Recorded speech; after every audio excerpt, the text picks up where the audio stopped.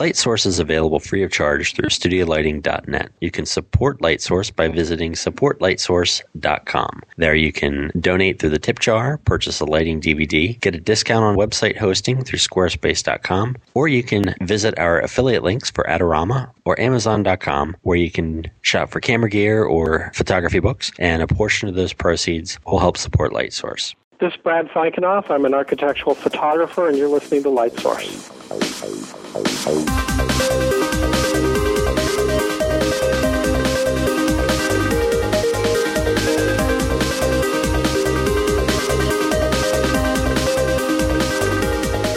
And welcome to episode 82 of LightSource, the official podcast of StudioLighting.net, the website that introduces photographers to portrait and studio lighting equipment and techniques.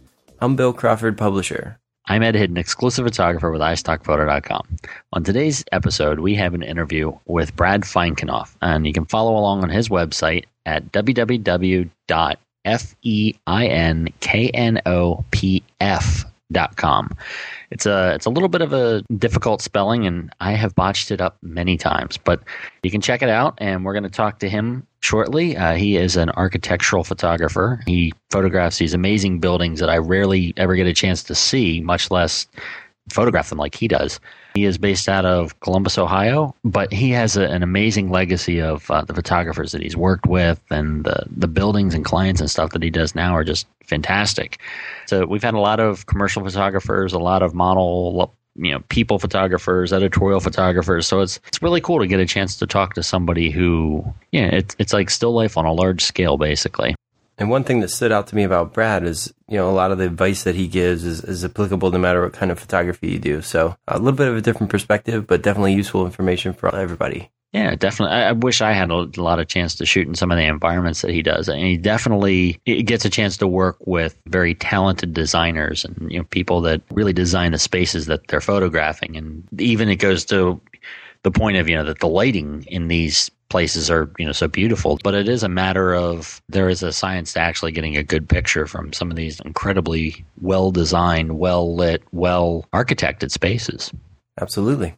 And also this interview was interesting because it was one of the first times that we really used Twitter to get questions. I thought that was kind of cool. So as we were doing the interview real time, you guys were giving us questions and we asked Brad while we were doing the call. Yeah, and we've actually talked to a couple people where we've used Twitter, but this is actually the first time that we've got to announce it and release it to you guys, and you actually hear, the fruits of you guys sending questions in. So it's turning out like it's a pretty cool communication media. So we'll have to start Twittering our interview schedule ahead of time, so that way we can get people in a semi-live atmosphere and maybe make this more of a real-time three-way communication.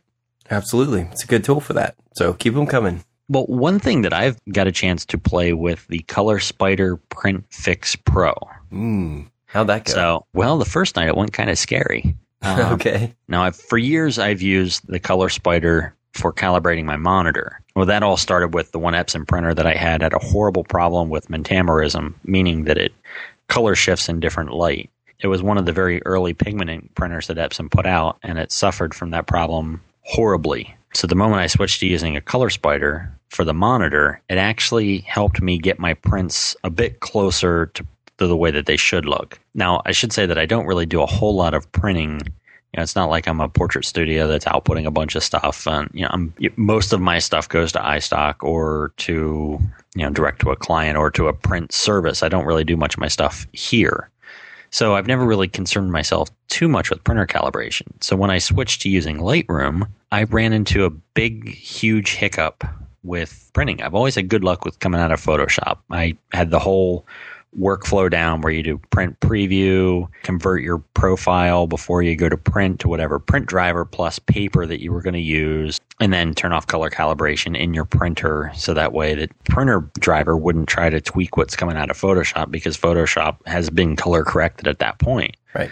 So when I switched to using Lightroom to do direct printing, my stuff that came out of my printer did not look like what was on my screen. I've always been used to a little bit of differences, but this was always like, ooh, yellow.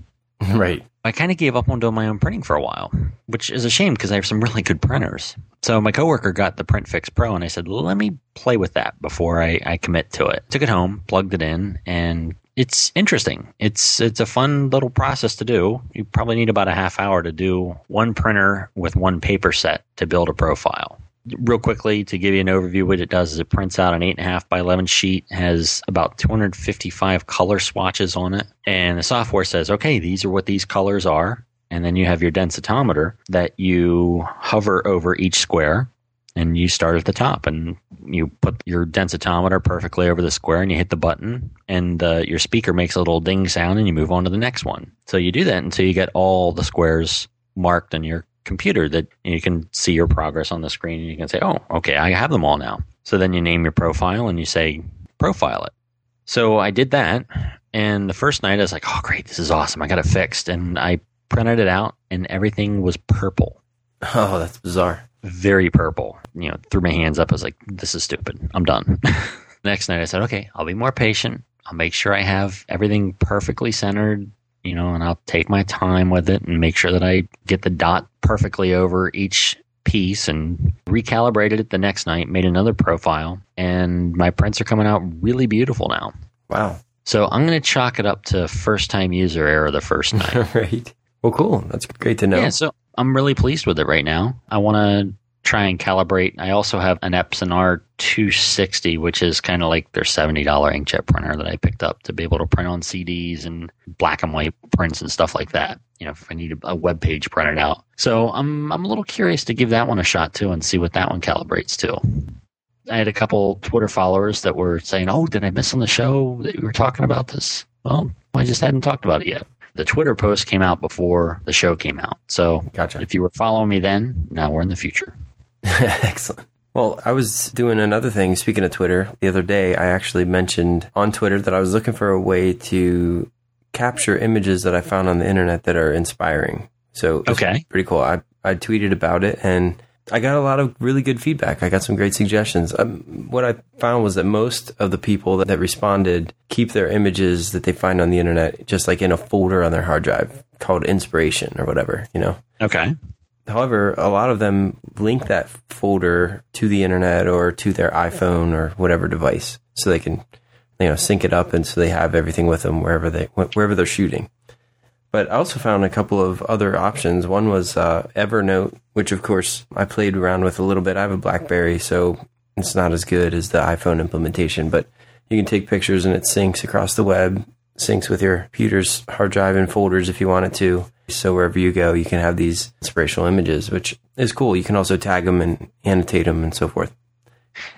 Now I think that's really interesting, being able to tag stuff. Right. Because I was going to suggest that something that I do, I kind of do the folder method. And this is kind of something that we've talked about. We had the moleskins for writing down ideas and things like that when we're out and about. Right. I'd like to take those and, take a photograph of them and then import those into Lightroom and actually keyword them. I think that's a really good idea, because a lot of times we'll be at a studio session and there's sketches that are related to what it is that you're shooting, but they're kind of hard to find. Flipping through a bunch of sketchbooks and stuff on site isn't always the easiest. So that's a great idea. Well, the other recommendation I got too was a service which I hadn't heard about called ImageSpark. It's imgspark.com. And they have a kind of interesting premise to their service. It's a website that when you're surfing along, you can actually add an image that you find to your ImageSpark collection website, and it will mark that image and you can tag it. You can also opt to share it with the community. So there's a place where you can look at everyone else's inspiring images, and there's illustrations and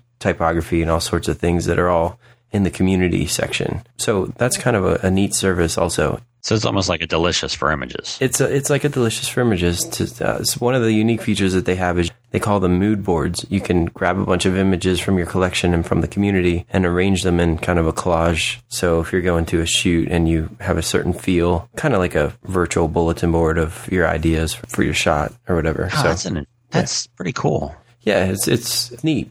I wish it was a little more mobile.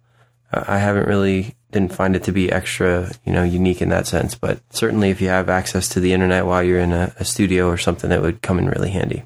And I have to admit, I'm finding myself just browsing through it almost daily now, just because I like to see what's popular and what people are finding inspiring. Sometimes that gives me ideas as well. So I know I had looked at Evernote one time in the past, and I thought that there was like a cost associated with it that caused me to think twice about doing it. I'm looking at it now, and it looks like the free version gives you up to 40 megabytes a month, and the premium version, which is $5 a month, gives you a 500 megabyte monthly allowance. But I mean, if you're talking about images or small PDFs or things like that, I mean, you're going to get a lot in 40 megabytes. Yeah, I would imagine so. The other nice thing about it is if you have the iPhone app, you can just, take pictures as you're walking down the street if you see something that inspires you, and it will add it to your collection and all that. So that's kind of interesting too. Yeah, I'm interested in this again. I think I'm going to give this a shot. Yeah, well, and if you're walking down the street and you see a background or a place where you might want to shoot, that would be another cool application for it. Yeah. So, location scouting and so forth. Speaking of twittering and taking photos with your iPhone and all kinds of stuff like that, Chase Jarvis. He cracks me up. That dude's a riot. He has a short little 44-second video on his website that you should go check out. It's under the post titled Consequences of Creativity.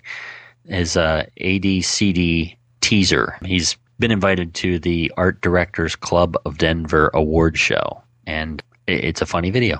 It's pretty funny. Just a fun little video from Chase to cheer you up. One last thing before we get into the interview. iStock Photo did a book through blurb.com. I believe you have experience with Blurb, Bill. Yes. And I've been checking them out a bit lately because, they look like they do some really cool stuff, especially in photography books. So iStock designed one with some iStock images and featuring some other artists, and put together a book that you can order from the iStock store. You can go into the book section, and that sends you over to the Blurb website.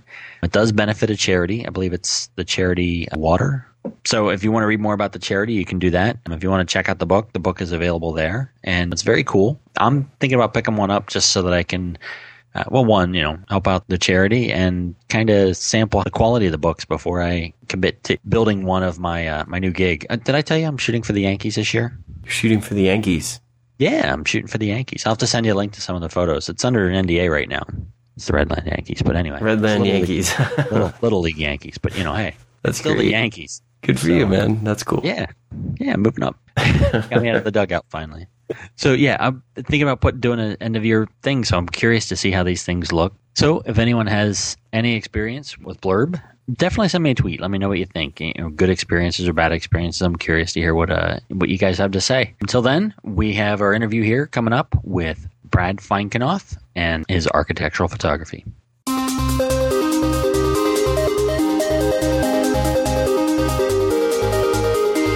Well, in this edition of The Late Source, we have with us this evening a fine architectural photographer, Brad Feinknopf. Brad, thanks for joining us on the show. Thank you for having me. So tell us a little bit about how you got started in photography and how you came to specialize with architectural work. Well, it actually was not unlike, I think, many people, a somewhat circuitous route. But I grew up, my father and grandfather were both architects, and ever since I was a small child, I thought I wanted to be an architect all through kind of high school, and I really did not have any interest in photography. Photography was largely that which were more photojournalists did for the newspaper or the yearbook, but it was not really an artistic endeavor, more of a journalistic endeavor. And basically it was the kids who happened to have a fair amount of money to own nice cameras were the photographers in high school. Right.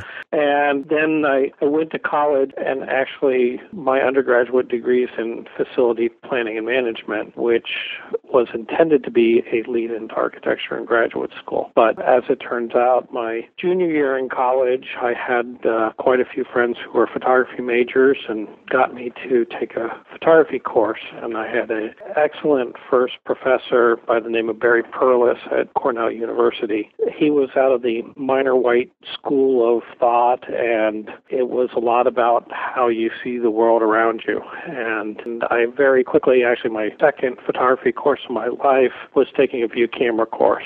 And there was just something about working with the 4x5 and seeing that image upside down and backwards on the ground glass that was very intriguing to me. And I very quickly knew that I really enjoyed photography. I enjoyed having the opportunity to slow down and look at and appreciate the world around me, and using photography as a vehicle to do just that. And basically, in my last year and a half of college, I took as many photography courses as I could get my hands on. In fact, my sort of guidance counselor or whatever got pretty fed up with me because he kept on wanting me to take kind of facility planning courses, and I really wasn't doing that. So after college, I knew I was not certainly ready to open my own studio. I'd only been taking courses for a year and a half, so I didn't feel I was in a position to go to graduate school, or didn't feel I was ready to go to graduate school. So I felt that the next stage in my career was to assist and try and work for the best people I could get my hands on. And at that point in time, in 1986, the best people in my mind were working in New York City. So I moved to New York City and had sent letters to people of introduction telling them when I was going to move to New York City, and moved to New York City. And very fortunately, my first job out of college was working for Richard Avedon in the Avedon studio, which I think set a certain degree of precedent from kind of there on out. Working in that environment was not necessarily a very easy environment to work in, but there was a high degree of emphasis placed upon perfectionism. And I think, that striving to create something of excellence continues on. But I was in New York City for about a little bit more than 2 years and worked for Richard Avedon, worked for Horst, worked for Arnold Newman, worked for Joyce Tennyson, really had a whole group of pretty amazing photographic experiences, and then returned to Columbus, Ohio, which is where I'm from. Wanted to be closer to family, worked as an assistant in Columbus for a while, and then basically went out on my own. And sort of what happened, I don't know that I really intended to be an architectural photographer. I intended to be a photographer. I enjoyed shooting buildings. I enjoyed shooting people. And I just think over time, what seemed to happen is I had a certain degree of acumen about architecture and new architecture, and kind of the more I shot buildings, the better I became at shooting buildings. And I suppose that sort of over time kind of taken over, and what once was maybe 60-40 corporate and people to architecture now is about 90% architecture and 10% corporate and people work. So, I mean, I still enjoy doing those things. I just don't get the opportunity to do them quite as often. So, does your family background come into play a lot? Does that play a part in how you photograph? I think it does. I think there's a lot of photographers out there who either think they're an architectural photographer or think they can shoot architecture, and they believe that shooting architecture is simple and basic and putting on a wide-angle lens and standing in the corner and taking a picture. And I don't really call that architectural photography. I call that documentational photography. I think that from, a very young age, I was going to job sites with my father and looking at projects and looking at buildings. And I would also say that though my father was an architect, I think my father had a pretty good eye himself. And he was always shooting projects and showing slideshows and things like that. So I do think that there's been tremendous growth in my visualization or my eye in the last 15 years. But I do think that certain seeds were planted at a very early age, just starting to learn the very basics of the language of architecture. Right. And I do think that that is important on a lot of different levels, A, from understanding of what you're trying to accomplish, but B, also purely in being able to communicate with an architect about design intent. And then, essentially good architectural photography is a storytelling device of being able to express visually what the design intent of the architect was. That seems like a really good way to express it. And I was wondering, as you talk, when when you interact with the architects, are you trying to make sure that you understand their vision so that you can translate that into a 2D image? To a certain degree. I mean, it's kind of a mixed process of trying to understand their vision so that you can express it, but not wholeheartedly that. One needs to also accept the fact that you are a creative entity in the equation. So it's also, what am I seeing? How am I seeing? What do I want to express here? Because people are hiring you for your critical eye. But it also needs to, the simple fact of the matter is the photography needs to serve a purpose as well. And that purpose needs to be telling the story of that building. That's great. So there's kind of an interaction between, in a sense, the two artists, the architecture with the original vision, and then your art enters in as well. Absolutely. I do believe that some of the best photography comes from a collaboration. I can go to a building and take lots of beautiful shots, but whether they're going to serve the architect's end purpose, some of them may and some of them may not. So I do think that it really needs to be a collaboration, but I also think that there needs to be a certain amount of trust in the architectural photographer on behalf of the architect of what their vision is. I think I've said many times a statement, I say I photograph construction companies' dreams and architects' nightmares. And what I mean by that is a construction company, when a building is finished and they've gotten paid, all is good. Right. For the architect, typically the end product, the building, is a compromise of what their initial vision for that project was. Right. And between the start of the project and the end of the project, certain things got value engineered out. And depending upon how many sacrifices they made along the path determines a lot of how they perceive the building. Interesting. So you have to be able to, what you see, and which is often different than what the architect sees. You see what actually exists, where the architect often sees all the things that don't exist that he wishes exist. Missing pieces in the...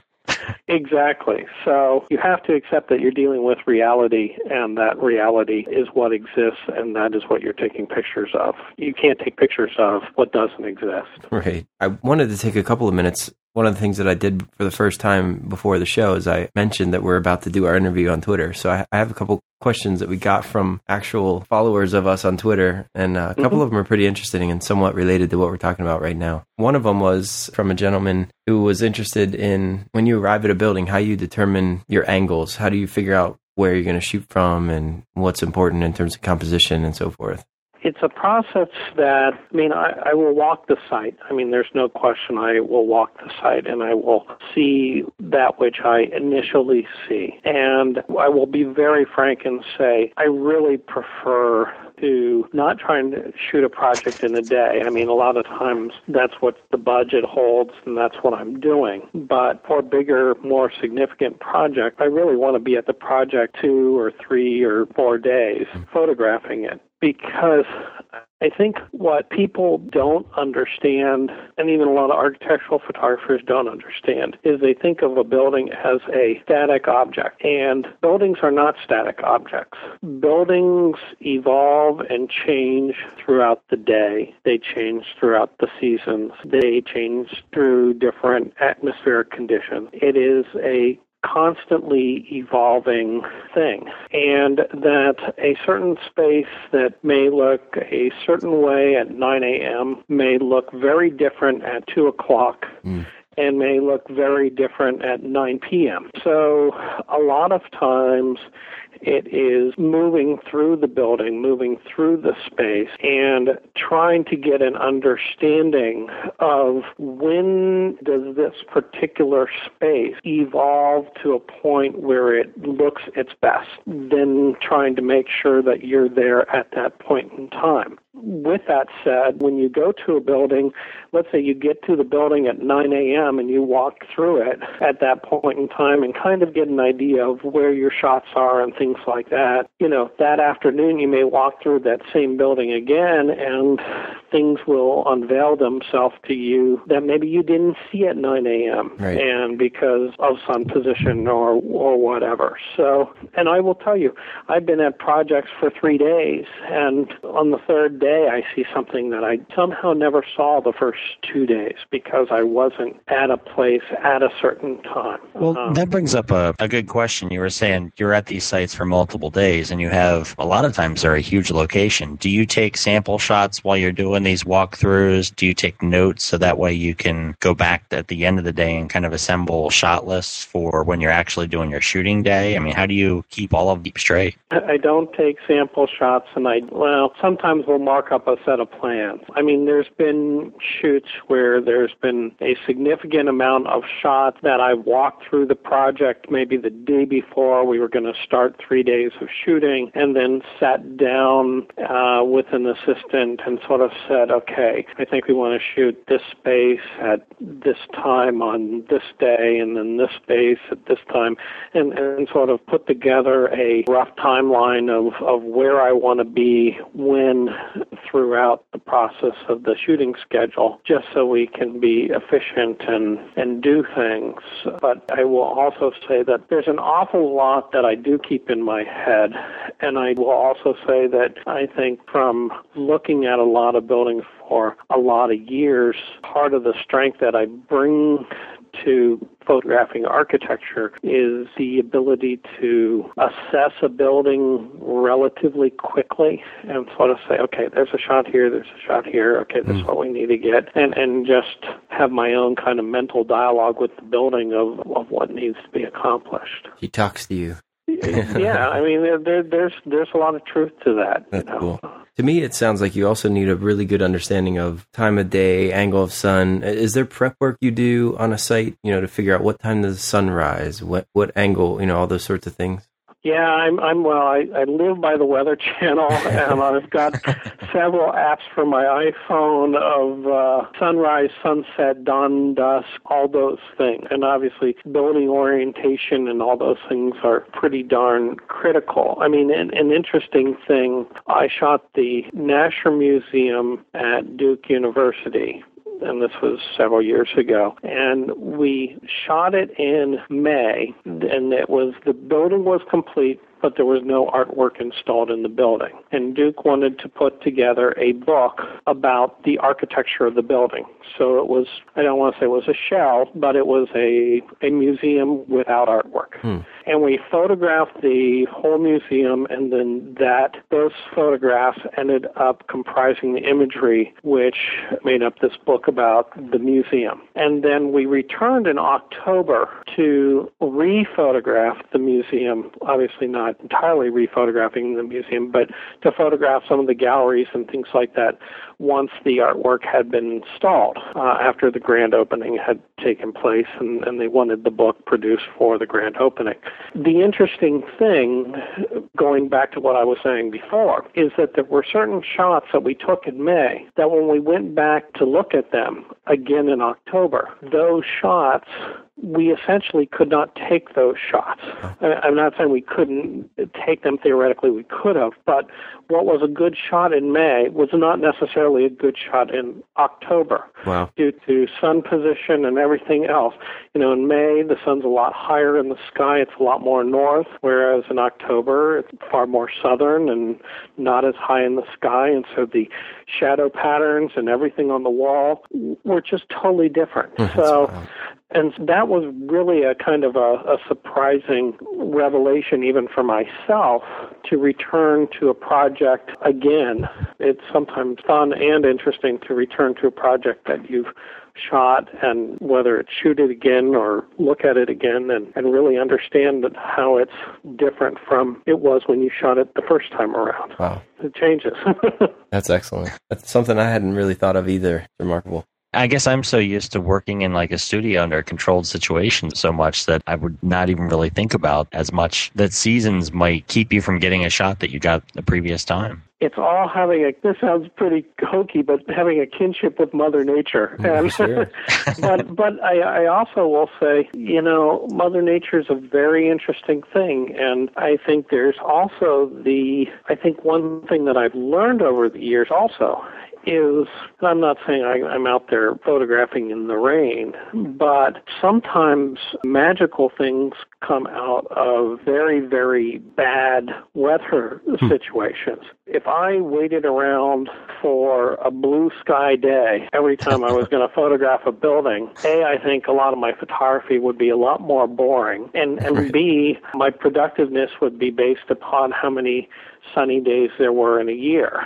Right. And I have found over the years, and a lot of times it's been simply that I'm on location, I'm out of state, I'm there, and you're trying to make something, I don't want to say make something out of nothing, but make something happen. You have to deal with the weather conditions that you've been given. And there's been so many times that I've had a storm clearing at dusk, or, there's been times where I shot a building in Kansas City in a lightning storm, and we've got lightning strikes hitting behind the building. I was standing under an umbrella, not probably the smartest thing I've ever done, but, it's sometimes when you're forced into trying to see what you can walk away with, you end up walking away with something far more magical than you ever would have gotten on a sunny blue sky day.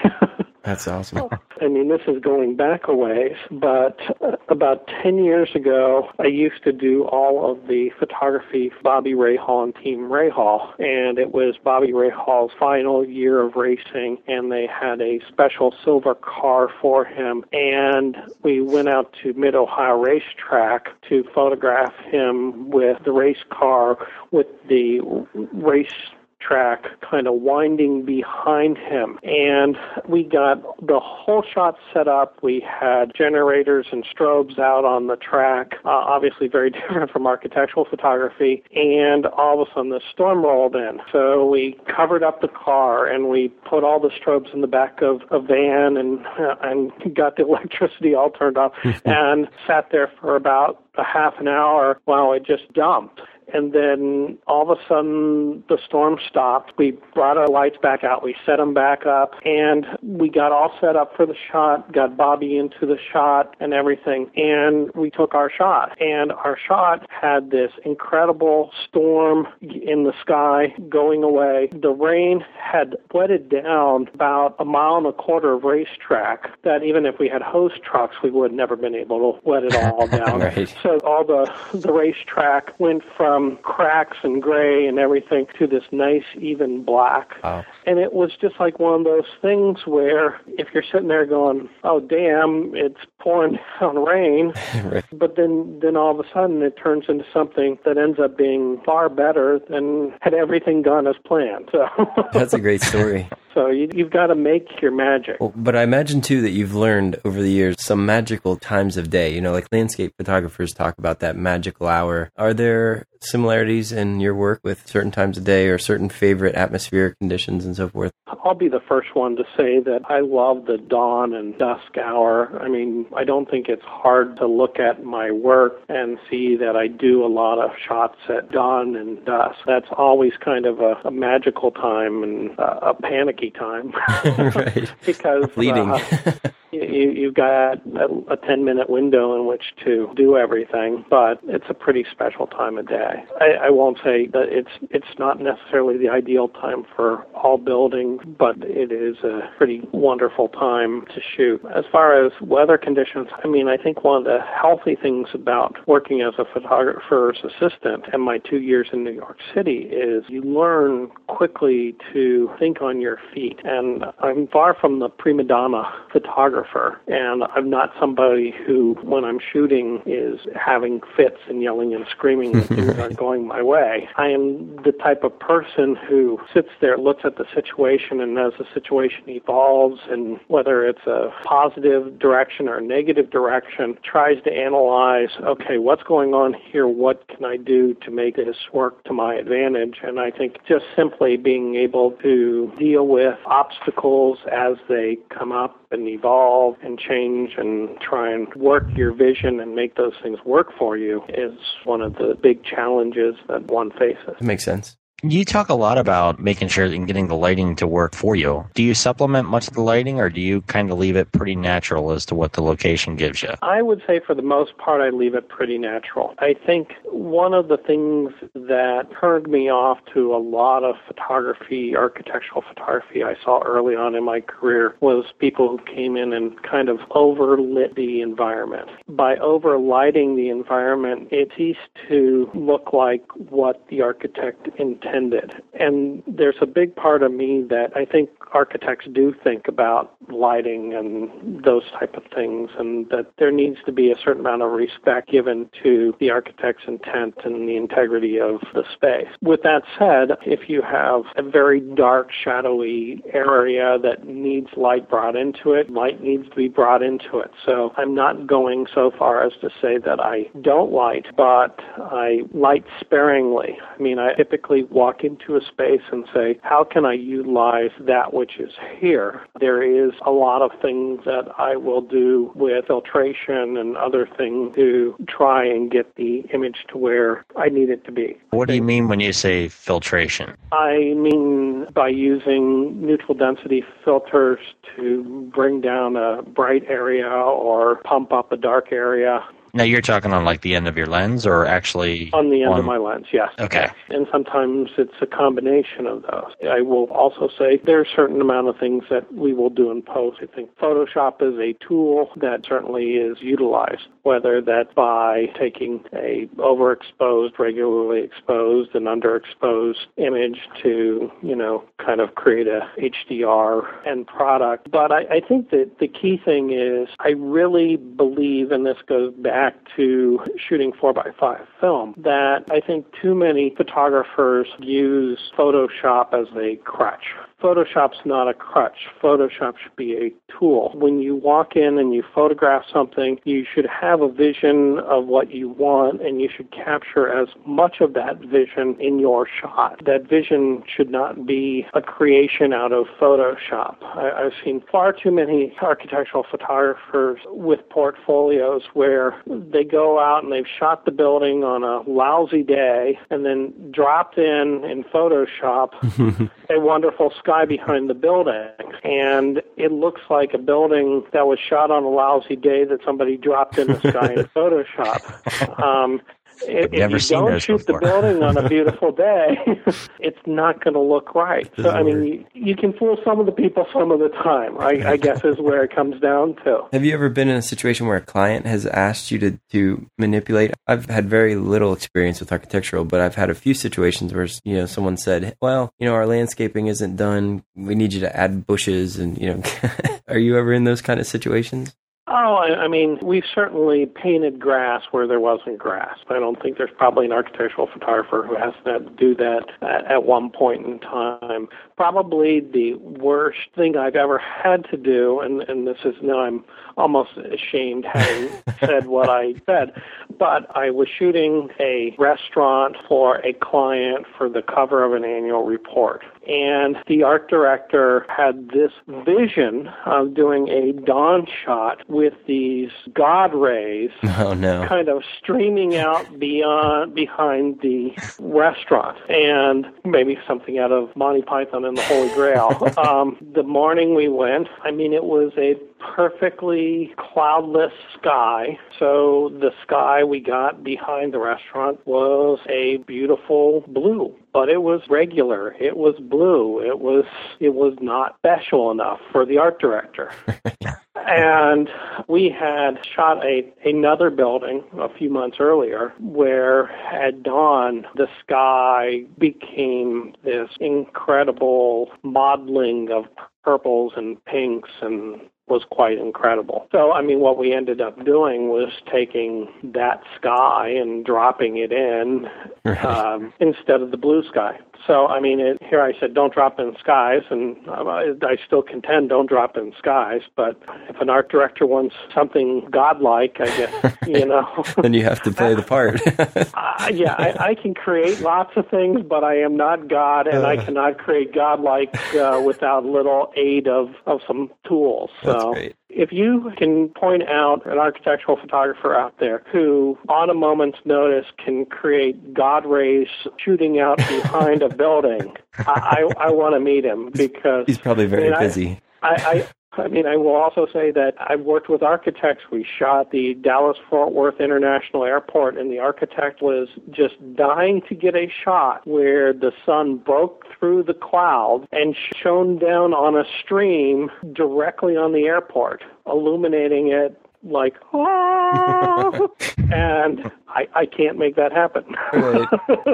Maybe I wish waiting I there. could, but I can't do that. So doesn't mean you're not asked those things, but I can't do that. Well, now, in terms of lighting, to go back to the question about lighting and artificial lighting in particular, does that story change a little bit when you begin to do interiors? It really depends on what the interior is. I mean, it's rare if you're going to go into a retail environment, which you're going to be shooting at night when the store is closed, that you're not going to have to light that store to some degree. I mean, it may be redirecting the track lighting that's already existing. It may be adding some supplemental lighting. But I will still say in a lot of corporate interiors, I really try and work with what I'm given to keep it as natural appearing as possible. Okay. Does that introduce craziness with color balance and exposure and stuff like that? It does. I will say that, relatively speaking, things have gotten a lot easier. When you go back to, I feel like an old man when I say when you go back to film days. And film days, I mean, for me, I don't want to say I didn't switch to digital, but I really didn't switch to digital till about 1.5 years, 2 years ago. Okay. Because I'm one of those people who feels that film has a warmth to it, much the same as an audiophile likes to listen to a vinyl LP. And I just love the 4x5. I love being under the dark cloth. I love looking at the ground glass. So it was not an easy transition for me to make. I mean, I've made the transition. I'm now shooting medium format digital, which was the closest kind of sister to what I was doing 4x5. But the simple fact of the matter is, if you could handle dealing with the color balance issues and those type of things with film, then digital, I don't want to say it's a walk in the park, but it becomes a lot easier. We are always shooting a color card and doing certain things so that we can get the color right. But getting the color right has become a much easier thing to accomplish. And I just want to say an aside, which was something that was said to me by an art director, and had it not been said to me by somebody outside the profession, I never would have really thought about it. But an art director said to me a few years ago, he said, I really prefer working with photographers who originally shot film and then switched over to digital than younger photographers who have never shot film and only shoot digital and have only shot digital. And he said the reason why is because people who shot film, because they shot film, have a vision and understanding of what they intend the color to look like. And he said people who shoot digital, since they don't have any baseline, their baseline is just whatever the camera brings up, they're judging what comes up based upon sort of nothing, based upon the sensor specs and those type of things. Right. But he said that, he just found that photographers who had at one time shot film had a much better baseline of what the color should like. That's really interesting. Like. So they have a sense for the deep colors and the, sort of the Velvia look and so forth. Yeah, absolutely. I mean, I hadn't thought of that. Along those lines, do you end up using gels in cases where you have tricky balances and so forth? Not anymore. Okay. Not anymore. I mean, there were days where you'd go in and you'd put magenta filtering up in all the fluorescent lights to, and all I can say is I'm glad those days are behind us. Been there, done that, Right. What about color metering? Do you get into that at all, or do you just work with what you see? I have my color meter in my pack, and quite frankly, can't remember the last time I pulled it out. Right. Check the batteries on that one, right? Yeah. It's really a non-issue. It is more looking at our color, our gray card, our color card, finding a baseline, and then tweaking the color temperature, getting it to where it feels like where it's supposed to be. We find that with a lot of photographers that we chat with, not so much with the color metering, but we ask about their light meter a lot. And it seems like a lot of guys use them when they're starting out, but once they get used to their lights and they get used to their location that they work with, it seems like it's a tool that doesn't get used quite nearly as much anymore, and they just kind of know what their equipment does. You walk into a space and you go, okay, well, I'm shooting at f11, this is going to be a 4-second long exposure. Yeah, I mean, it's just get there, yeah. Yeah, I mean, it just becomes inherent after a while. Well, now you mentioned a gray card. I'm imagining, and looking through your portfolio even, there's some spaces which very clearly are going to be mixed light, some ambient light, some sunlight, and then a bunch of tungsten lights or perhaps some sodium vapors, mixed in here and there.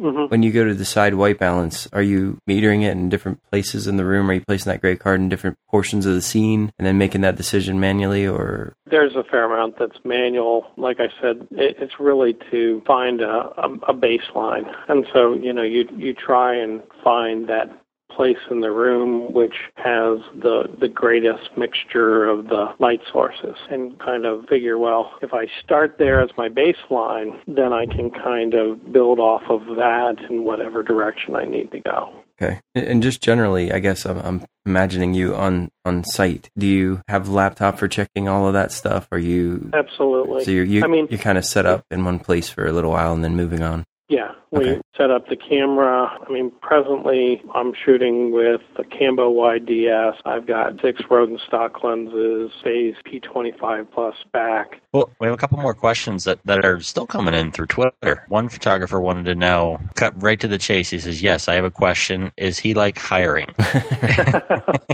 And the answer to that question is, unfortunately, no. I've gotten a lot of requests lately. I will be the first one to say that the economy right now is very hard, especially on architects, and in turn, that doesn't help those of us in the architectural photography profession. Right. And now I have a full-time assistant and have for quite a long time have had somebody on staff full time. Right now, I don't think my first assistant's moving on anywhere. Okay.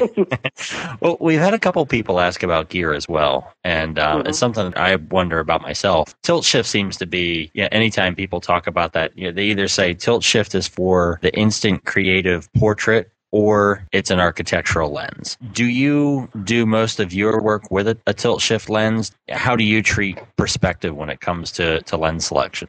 I do use a tilt shift lens when I'm shooting 35 millimeter. The medium format, the Cambo YDS, has shift and rise. So the reason why I went the route that I went is because it was the closest, I think I called it closest sister to 4x5 that I could find in the digital world. I will say that I will use tilt shift lenses and shoot 35 millimeter when I need to, and lots of people have found that to be a perfectly fine solution for them. I haven't always found it to be a perfectly fine solution for me. I'm not very fond of the 35 millimeter format because it's so long and narrow that if you're shooting a vertical shot, you've got way too much ceiling, way too much floor, and if you're doing a horizontal shot, then you've got no ceiling and no floor. Right. And, you can shift up and shift down with a PC lens and then combine those two, but if you're trying to shift on a diagonal, you can't shift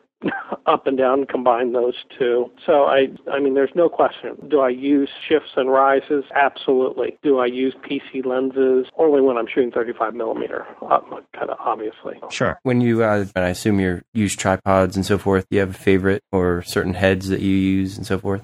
I have, in fact, it's frustrating to me. I mean, I have a Gitzo tripod and a Gitzo head. It's not a geared head, and it's just something I've used for many years back to the same tripod and head I used with my 4x5. I think one of my frustrations is the heads and things that are being made today, being most people are shooting 35 millimeter, are much more lightweight heads. And I hate to say it, I'm kind of old-fashioned. I like my old clunky head.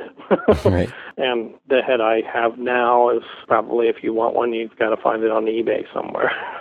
Okay. So you're used to your equipment and you use it. That works. You get a setup that works and stick with it. Absolutely.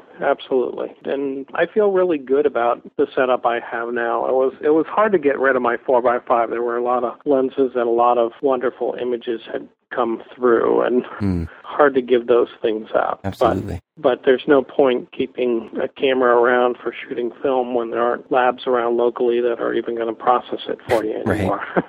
Right. Well, you mentioned your camera bag. I had a thought. I was just curious. Do you carry certain pieces of equipment every time you go to a scene? Do you carry some off-camera strobes or portable flashes or anything like that for when you're in a jam? Any tricks of the trade, so to speak? You know, I think most of what I do is pretty basic. I mean, the lights that I do use are Dido lights, which I really love just because their light is very even and very controllable. And if I'm lighting with tungsten lights. I do have strobe lights, but I really can't remember the last time I took strobes on a shoot. I mean, I remember the days where you were popping the strobes 6 times to create a balance between the inside and the outside. But fortunately, once again, that's something that we can address in post, and so I'm not carrying around strobes all that often. Okay, that makes sense. Well, there was one question that just popped up on Twitter as well. He uses a Cambo wide as well with a P25 Plus back, and he's looking to upgrade in the next year, and he's wondering what he should start researching. A lot of our listeners probably aren't even familiar with a Cambo wide. They're probably going to be used to a digital SLR. Right. Maybe you could talk a little bit about what the Cambo wide is and what it does for the photographer, and maybe what this guy could look at as his next step or things like that. Well, I mean, it's interesting. Cambo wide is the camera body, but it is basically a lens board, and it is a lens board that allows you to shift the front element, the lens, up and down and left and right.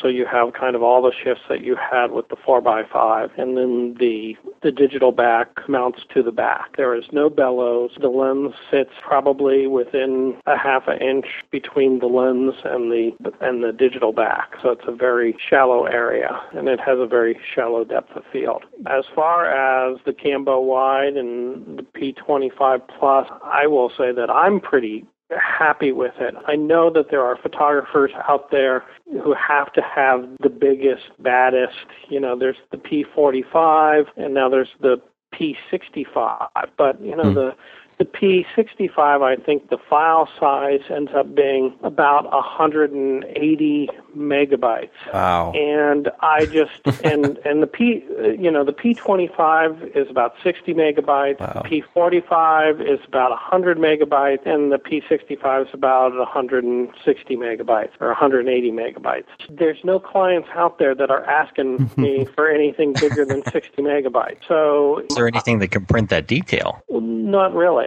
And I've had my stuff printed all over the place, and there's nobody who said that these files are unsatisfactory. So what I can say is, I have my P25 was in for repair. They gave me a loaner P45, and I'll tell you, you put on a back with that amount of capacity, and it's hard not to swoon over the level of detail. But it's sort of like, okay, you as the photographer, you as a techie can swoon over it, but does it really give the client anything that they need? About the only value in these larger backs that I see is that very infrequently, but from time to time you get into moire situations, And, the bigger the back is, the less moire is going to be a issue. So if I were upgrading and he has a Cambo wide and a P25 plus back, I'll tell you what has blown me away. I mean, blown me away more than anything else in the switch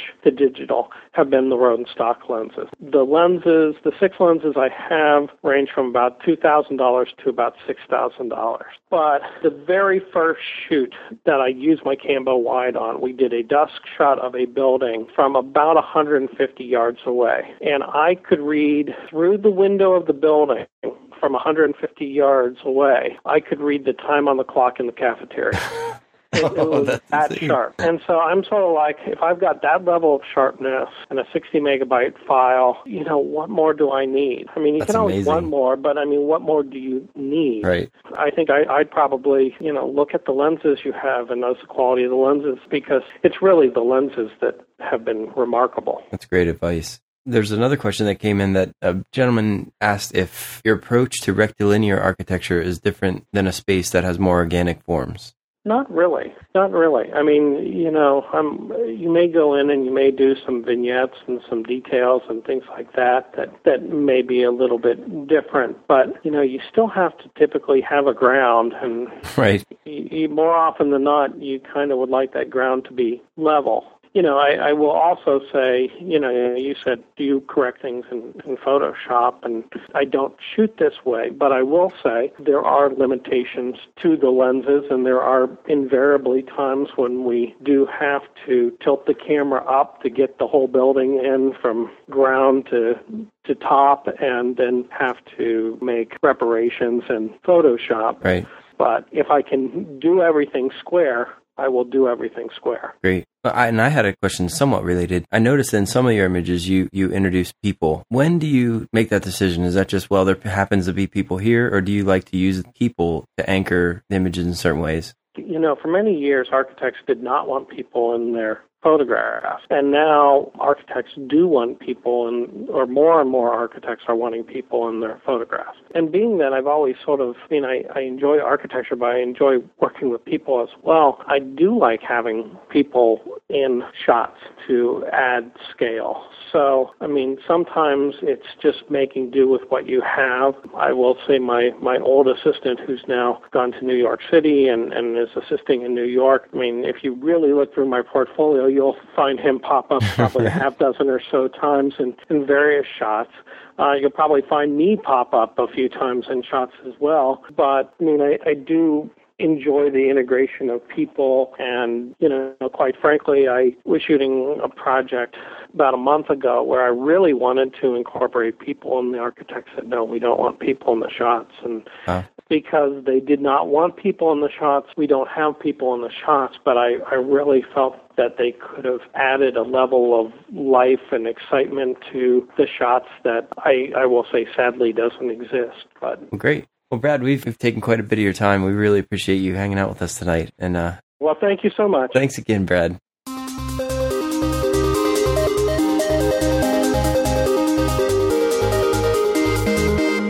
Well, that's all we have for this episode of Light Source, the brightest podcast on the internet.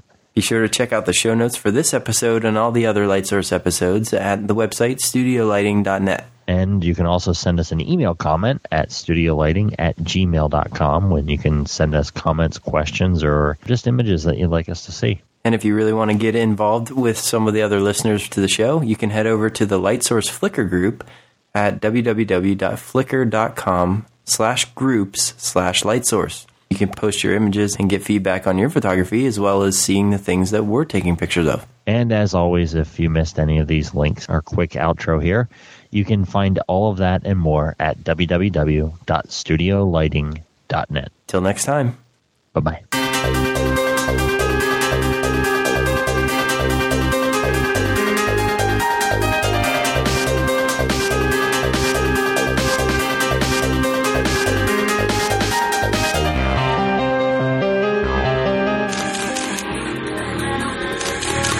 Check out this show and more great photography podcasts at photocastnetwork.com. photocastnetwork.com